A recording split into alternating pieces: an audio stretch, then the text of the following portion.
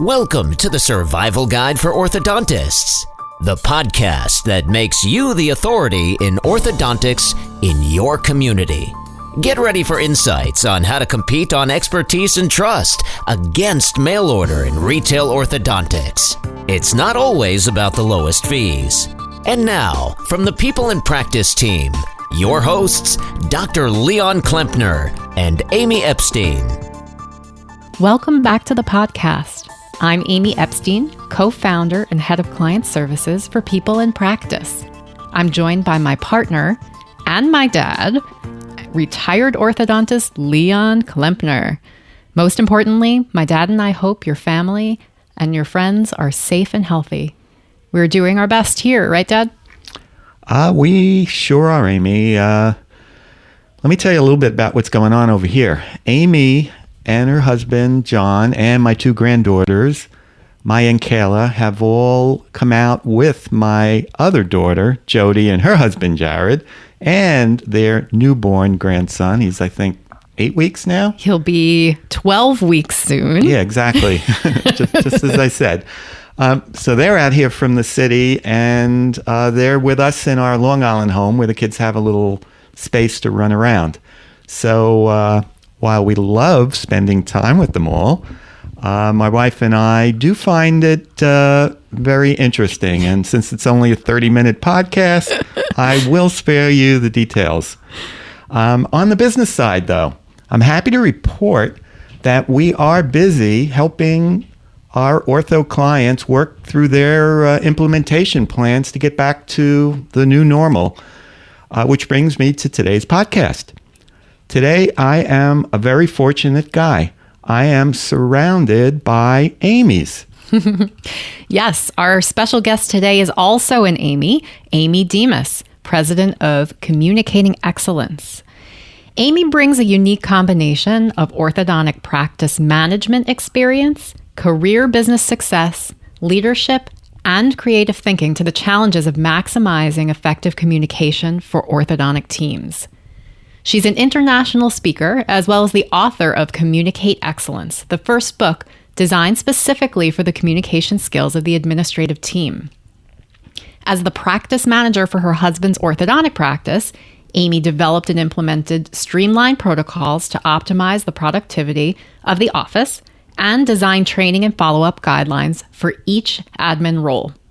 She brings a wealth of leadership experience, creativity, and critical thinking skills to the challenges of orthodontic staff development. A little background, Amy attended the U.S. Military Academy at West Point and went on to receive a BS in mechanical engineering from the University of Missouri-Rolla and her MBA from the University of Phoenix. She's also active in Toastmasters and holds their highest certification of Distinguished Toastmaster. That's actually very, very cool. In her spare time, she and her husband, Don Demas, enjoy travel, time with their 5 grown children and their families, and attending professional education courses. By the way, Amy is also an avid Peloton cyclist. Many of us are doing that now because we're all inside, Amy, so that's cool. Amy, welcome to the Survival Guide for Orthodontists podcast. We are absolutely delighted to have you here today.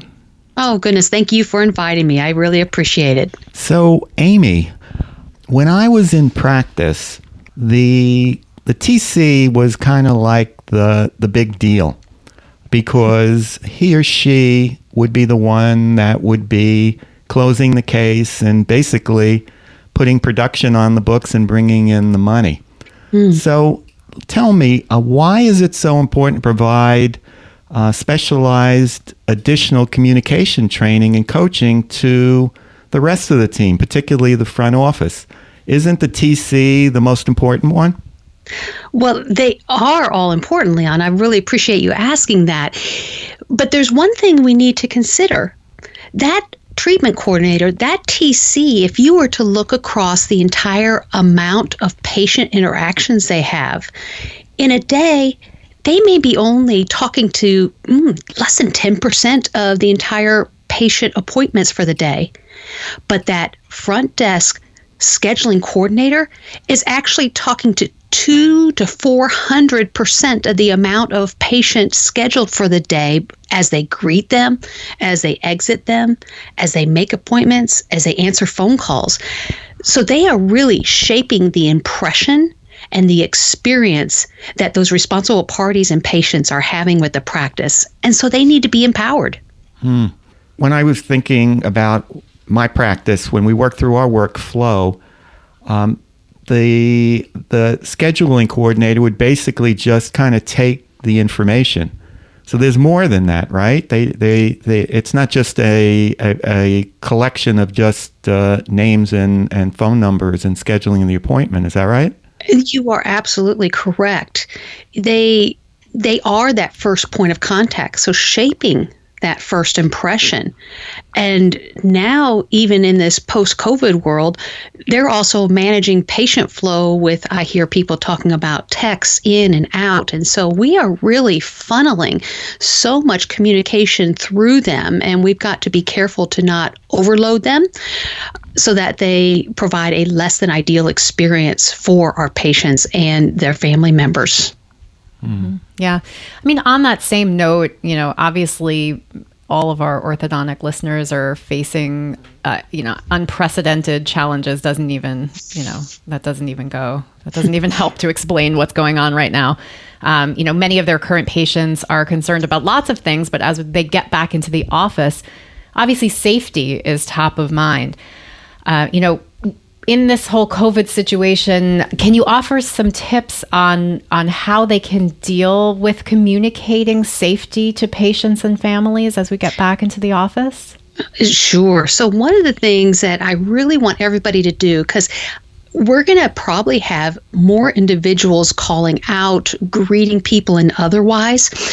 So I want us to bring into account a study result that actually was just put out by the Journal of Marketing.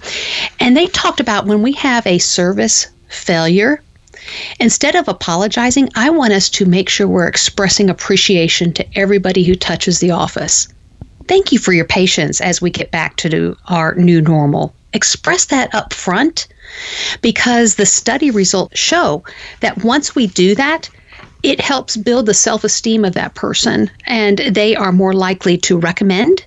They are also more likely to continue business with you, and their satisfaction is improved. And our shutdown is really a recovery failure, even though it wasn't our fault. So I want you all making sure that you express appreciation in the first part of your communication, and as you start doing those comforting words and verbalizing with your customers. That makes a lot of sense. It also, it seems to me that kind of leveling with people and empathizing and kind of like we're in the same boat, isn't this crazy type of thing, goes a long way toward, just touching base on the relationship itself. I imagine that that's helpful as well. It sure is. And the study results I actually talked to in one of my blog posts. So jump right into my blog and you can see more about those details. Mm-hmm. Okay, great. Oh, perfect. And at the end of the podcast, we'll make sure we get all that information in so that our listeners know how to access that information. Really appreciate that. Mm-hmm. So, Amy, it's a tradition on the podcast. Hold on, wait a minute. Oh, I'm getting a call. Oh, we have a caller that wants to ask a question. I'm just kidding. Well done. Yeah. Very good. No, it's really pre-recorded, but it's tradition that we have a question that comes from our listeners, and we do have one from Dr. McCormick, who's kind enough to call in. She's an orthodontist in Pennsylvania. So, Amy, if you don't mind, we're going to play her question, and if you could respond to her directly, we'd appreciate it. Mm-hmm. In the past, I've heard you mention that you listen to over 10,000 calls a year. What surprises have you heard, both positive as well as places of improvement? So I love that question, Dr. McCormick. And the positive things that I hear is as as I have with clients, work on the steps of improvement that we guide them through coaching, and you can hear that confidence start to be brought through. You hear these individuals who were mousy in the way they offered appointments now are guiding. And so those are the great things that I get to hear and witness.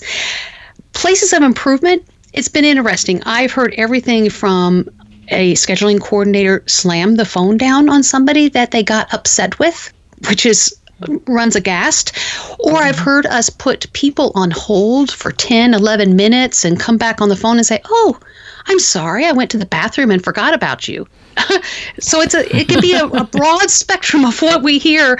And if you heard what I heard, you would want to make sure that you're providing some coaching and feedback for your front desk individuals. Yeah, I'm sure that you hear lots of things that you're surprised about that the doctors probably would never imagine would be communicated to patients, but that, sort of stream of consciousness comes out sometimes and needs to be guided, as you said. So, let me ask you this, Amy. During what's going on right now, the COVID crisis, there are a lot of resources out there, webinars, Facebook Live events, even a virtual AAO convention. Couldn't orthodontists and their staff just watch these webinars or read books to better learn communication techniques? Tell me about coaching and the value that coaching adds. Oh, thank you. So one of the things that I find is, just like there are thousands of diet books out there, until we have the accountability and the feedback loop, a lot of things don't change. So I will actually do either on-site or remote training with an office, and everyone will nod their heads through the training. A lot of this is not rocket science, and a lot of it is common knowledge of what we should do in our communication. But in real life, we don't do it. And the coaching provides that feedback loop. It really serves as a mirror back to those individuals so that they hear for themselves what they actually sound like. And the reason it's so important is, I don't know if you've heard of the Dunning-Kruger effect. And it's why when we ask and do surveys of American drivers, 88% say that they're better than half of the population. Well, that's a mathematical impossibility. And so a lot of times we don't know how to evaluate ourselves. And it's that self-evaluation that provides us to have a wrong perception of ourselves. And the recordings and the coaching feedback loop dispel all myths that are going on. Mm-hmm, mm-hmm. Yeah. I imagine, too, that having the third party, you mentioned accountability, but having someone to whom you're accountable to. I mean, you can say, watch this webinar and please take note of all the things in here. But if you're following back up with them, there is some degree of, accountability to a human, someone who's taking their time to coach that, I feel like most people would take on board and really try to internalize what they're being taught by this person so that they don't let them down. And I think there's a lot to be said about the human interaction and how that helps for people to take things on board. It sure does. And it's very helpful, as you were alluding to, having that third party who's not in the office that provides that level of trust. Because I do these through Zoom and we are eyeball to eyeball, but yet I am not caught up in the emotion of the practice. So there are times when I'm having to provide feedback that is, not as easy, but then I've been known to nearly jump up and down on my desk when I hear them finally nail it. And we have a little hoopla party a lot of times when we finally nail it. And so I really create that bond of trust, which helps foster that change as we're moving along.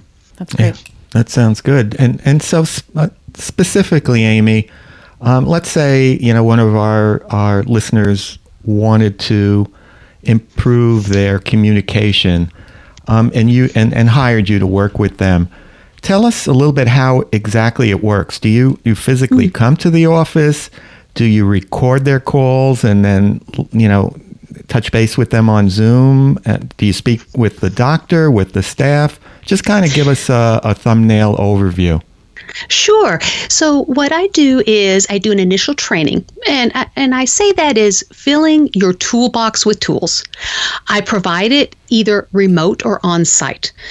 If we do it remotely, it is better for a smaller number of team members, maybe for the admin team only, as we rapidly go through those tools that most of them are familiar with. But my on-site variation is a full day of training designed for the entire team, has team building exercises as well as items that are appropriate for anybody in the office. That's phase one. Phase two moves into that coaching. I work with those front desk team members or other admin team members on their phone skills, and it is by them having their phone calls recorded. If you have voice over IP, it's usually a matter of asking for extra licensing put onto your phones. If you have digital phones, they many times have third-party applications to provide that. But anyway, I then listen to an hour's worth of phone calls for each and every individual for each and every coaching session. And we go through 5 coaching sessions with a very systematic plan of these certain skills that we are working on. They are the critical ones, from new patient calls to how we answer and close calls to how we set appointments to how we handle upset callers. After each session, which is a 30-minute Zoom session with each individual, I then send notes with the recording clips, not only to the individual, but the doctor gets every one of them. So complete transparency. That's phase 2. Phase 3, which I move on to, is 6 additional months. And once a quarter, so at month 6 and month 9, I check back in. It's like taking the training wheels off a bike and say, how are you going to do? What's going to happen when I'm not checking in with you every 2 or 3 weeks? And what happens when you go through a stress cycle, such as coming back from COVID-19 and having to reschedule so many people? How is that impacting performance? Because stress impacts performance, and I would rather us do a gentle reminder and stabilize as opposed to let it degrade to a point where you feel like you're starting all over again. And the nice thing is, should you have a new hire, they simply pick up at phase 2 at their coaching because they're already hearing other individuals doing this correctly. So it's an easy way to onboard any new individuals onto your team. So it's a 3-phase approach. I never had the opportunity to work with you. So I never had, and the technology might not have been there to be able to listen to how my staff was dealing with various patient interactions, but I would overhear it periodically. And, 9 out of 10 times I was very happy with how they were responding. But, as you were talking, there's one story that comes to mind that I remember where, we had a relatively new hire. I was working at the front desk and I think was very overwhelmed with the activity of an orthodontic office. And I remember her on the phone one day. I was walking by and I overheard her tell a new patient that was calling that, our practice is really busy right now. We don't have any time for any new patients, and hung up the phone. And that's a true story. So, I'm sure that listening in on phone calls could be really revealing, huh? Yeah, it sure is. One of the fascinating things as the technology has improved, as you were saying, Leon, is with these voice over IP phone systems, we get a lot more data points. And one thing that I have found very interesting is as I look at the call length. We all know that there's times in our office that either it's that 3 to 5 p.m. rush hour or otherwise, that front desk team member is not only checking people in, checking people out, the phone is ringing like crazy. And so we have those times that we put people on hold because of the traffic flow. And one of the things I found interesting is when we have our call volume, if we have over 2% of our calls are over 10 minutes long, we start seeing a degradation in the customer service. One office I looked at, they had 4% of their calls were over 10 minutes long. And when I dove in and listened to every single one of them, over half of them were because those people had been on hold for maybe 5 to 10 minutes of those times. And yet when you actually service the call could have been handled in less than 2 minutes, but yet it took up 10, 15, 20 minutes of the patient's time because they had been put on hold and been forgotten about. Mm-hmm. So that would be one metric that would be surprising, is go in and look at how many calls are longer than 10 minutes and make sure that they're under 2% of the inbound call volume, or you may need to have some help at the front desk. So it sounds like you collect a lot of data from the phone. There's a lot to be learned from it. One of the things that, always came up for me is wondering how many phone calls, how many new patients are calling us at times when we're not answering the phone, either busy signals or maybe after hours. Are you finding that's some data that you're collecting as well? Yes, it is. And some of that is dependent on what your provider provides. There are still so many providers, so they're collecting different points. But to those exact things, I had one office that was closed for lunch, and then the first hour of the morning and the first hour after lunch were slammed because they were returning calls and calls were coming in, and they could flatten the curve, which we all know about that type of term now, by opening during the day. Or another office, they looked at the answered calls and they only had somebody in on Fridays for a short period of time. And they said, yeah, look, our answered calls are so low. We really don't need anybody. But yet their data showed the missed or abandoned calls on Fridays were extraordinary. So that was a false sense of confidence for them until they saw how many were missed or abandoned. And then therefore, because of the data points, they were able to put somebody on the desk full time on Fridays. So data is very powerful. It just depends on what you do with it. We feel the same. We say the same thing, talking about some different stuff, but we totally agree with you. Amy, thank you so much for sharing your expertise with us today. What's the best way for our listeners to contact you if they need some help? My website is www.communicateexcellence.com, or you may email me directly, amy@communicateexcellence.com. Amy, thanks again for joining us. We really appreciate it. Thank you so much for asking me. It's been a pleasure being with you today. You can download other episodes on Apple Podcasts, Spotify, SoundCloud, or wherever you get your podcasts. And if you enjoyed it, we'd appreciate it if you'd tell one of your colleagues. For more information about People in Practice, you can sign up for our free marketing newsletter on our website, pplpractice.com. Thank you for listening. If you'd like to contact me directly, just shoot me an email at leon@pplpractice.com. So long for now, and stay safe.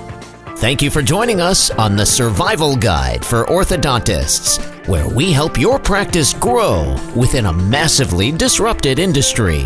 Subscribe to this podcast and connect with us on social media. Find us online at thesurvivalguidefororthodontists.com.